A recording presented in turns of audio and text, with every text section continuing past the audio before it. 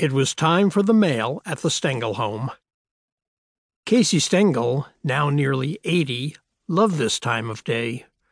He would get up to 300 letters every week, and since his home address and phone number, of course, were listed in the phone book under Stengel, Charles Casey, it was not hard to know where to send a fan letter. 1663 Grandview Avenue in Glendale, California.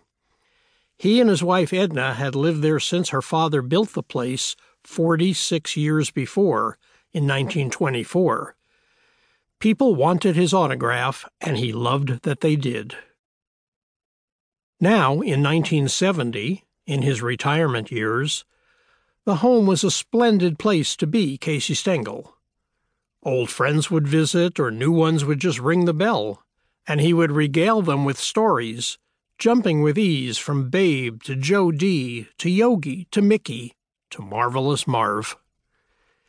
In his den, he would sit back in his ancient Yankee underwear — Edna was always on him to wear Mets underwear — and observe the world through 6 decades of baseball and worldly wisdom. The home sat on a quiet 2-lane street in a fashionable neighborhood near the homes of the USC baseball coach Rod Dedeaux and Babe Herman, his old Brooklyn Dodger teammate from the 1910s. Most people thought of Casey as either a Yankee or a Met, but of course he was a baseball lifer who had played or managed almost everywhere and played with or against nearly everyone. He batted against Grover Cleveland Alexander, chased fly balls hit by Babe Ruth, sent Ron Swoboda up to pinch hit, and moved Cleon Jones to left field. His career had spanned John McGraw and Tug McGraw. Was there a ballpark he hadn't stood in? Never mind all those major league and minor league parks over more than half a century. For over 50 years, starting in 1910, the year of his first spring training, he had to check train schedules, road maps, and eventually flight schedules to get to his next training camp. In 1910 and 1911, he traveled to Excelsior Springs, Missouri.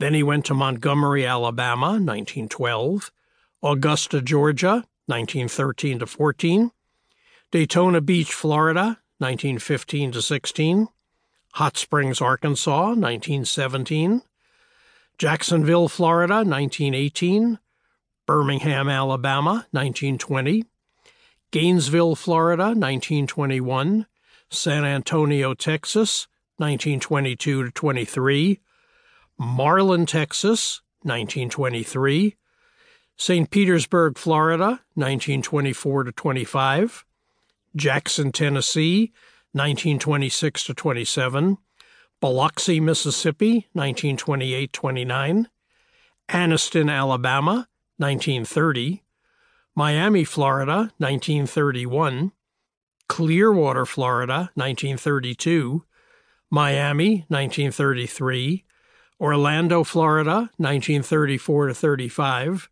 Clearwater, 1936, Bradenton, Florida, 1938-40, San Antonio, Texas, 1941, Sanford, Florida, 1942, Wallingford, Connecticut, 1943, Bartlesville, Oklahoma, 1945, Boys Hot Springs, California, 1946-47, San Fernando, California, 1948, St. Petersburg, 1949-50, Phoenix, Arizona, 1951, and St. Petersburg, 1952-60, 1962-65, and 1966-74 as a consultant.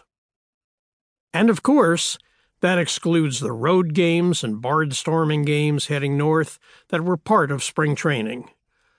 One could learn a lot about people and a lot about America just by being Casey Stengel. And his recall. Late in life, some fan might come near the railing and say, Casey, my dad sold you a pair of shoes in Biloxi in 1928. Casey might rub his jaw and say, "I was almost out the door and he sold me a pair of socks, too. He was a good salesman." His home was not quite a mansion, nothing you would find in Bel Air, but it was grand in the upper-middle-class neighborhood in which it stood, or splendid, as he loved to say about almost anything that got his approval. Its 4,600 square feet, a bedroom and den were added in 1937 and 1956 respectively, sat on a lot that went back from the quiet street the length of a football field, with a swimming pool, a pool house, a tennis court, and an orchard. It was a 2-story Spanish architecture stucco dwelling, described in real estate terms as Spanish eclectic with a hipped roof. There were 14 rooms, including 5 bedrooms, 1 living room with a barrel ceiling, 2 sitting rooms, maids' quarters, and 5 bathrooms on 1¼ acres. Eclectic. That was a good word for a Casey Stengel residence. Edna had styled a room or two into Japanese traditional after making tours of the Far East. It was an odd fit with the Spanish architecture, but it worked.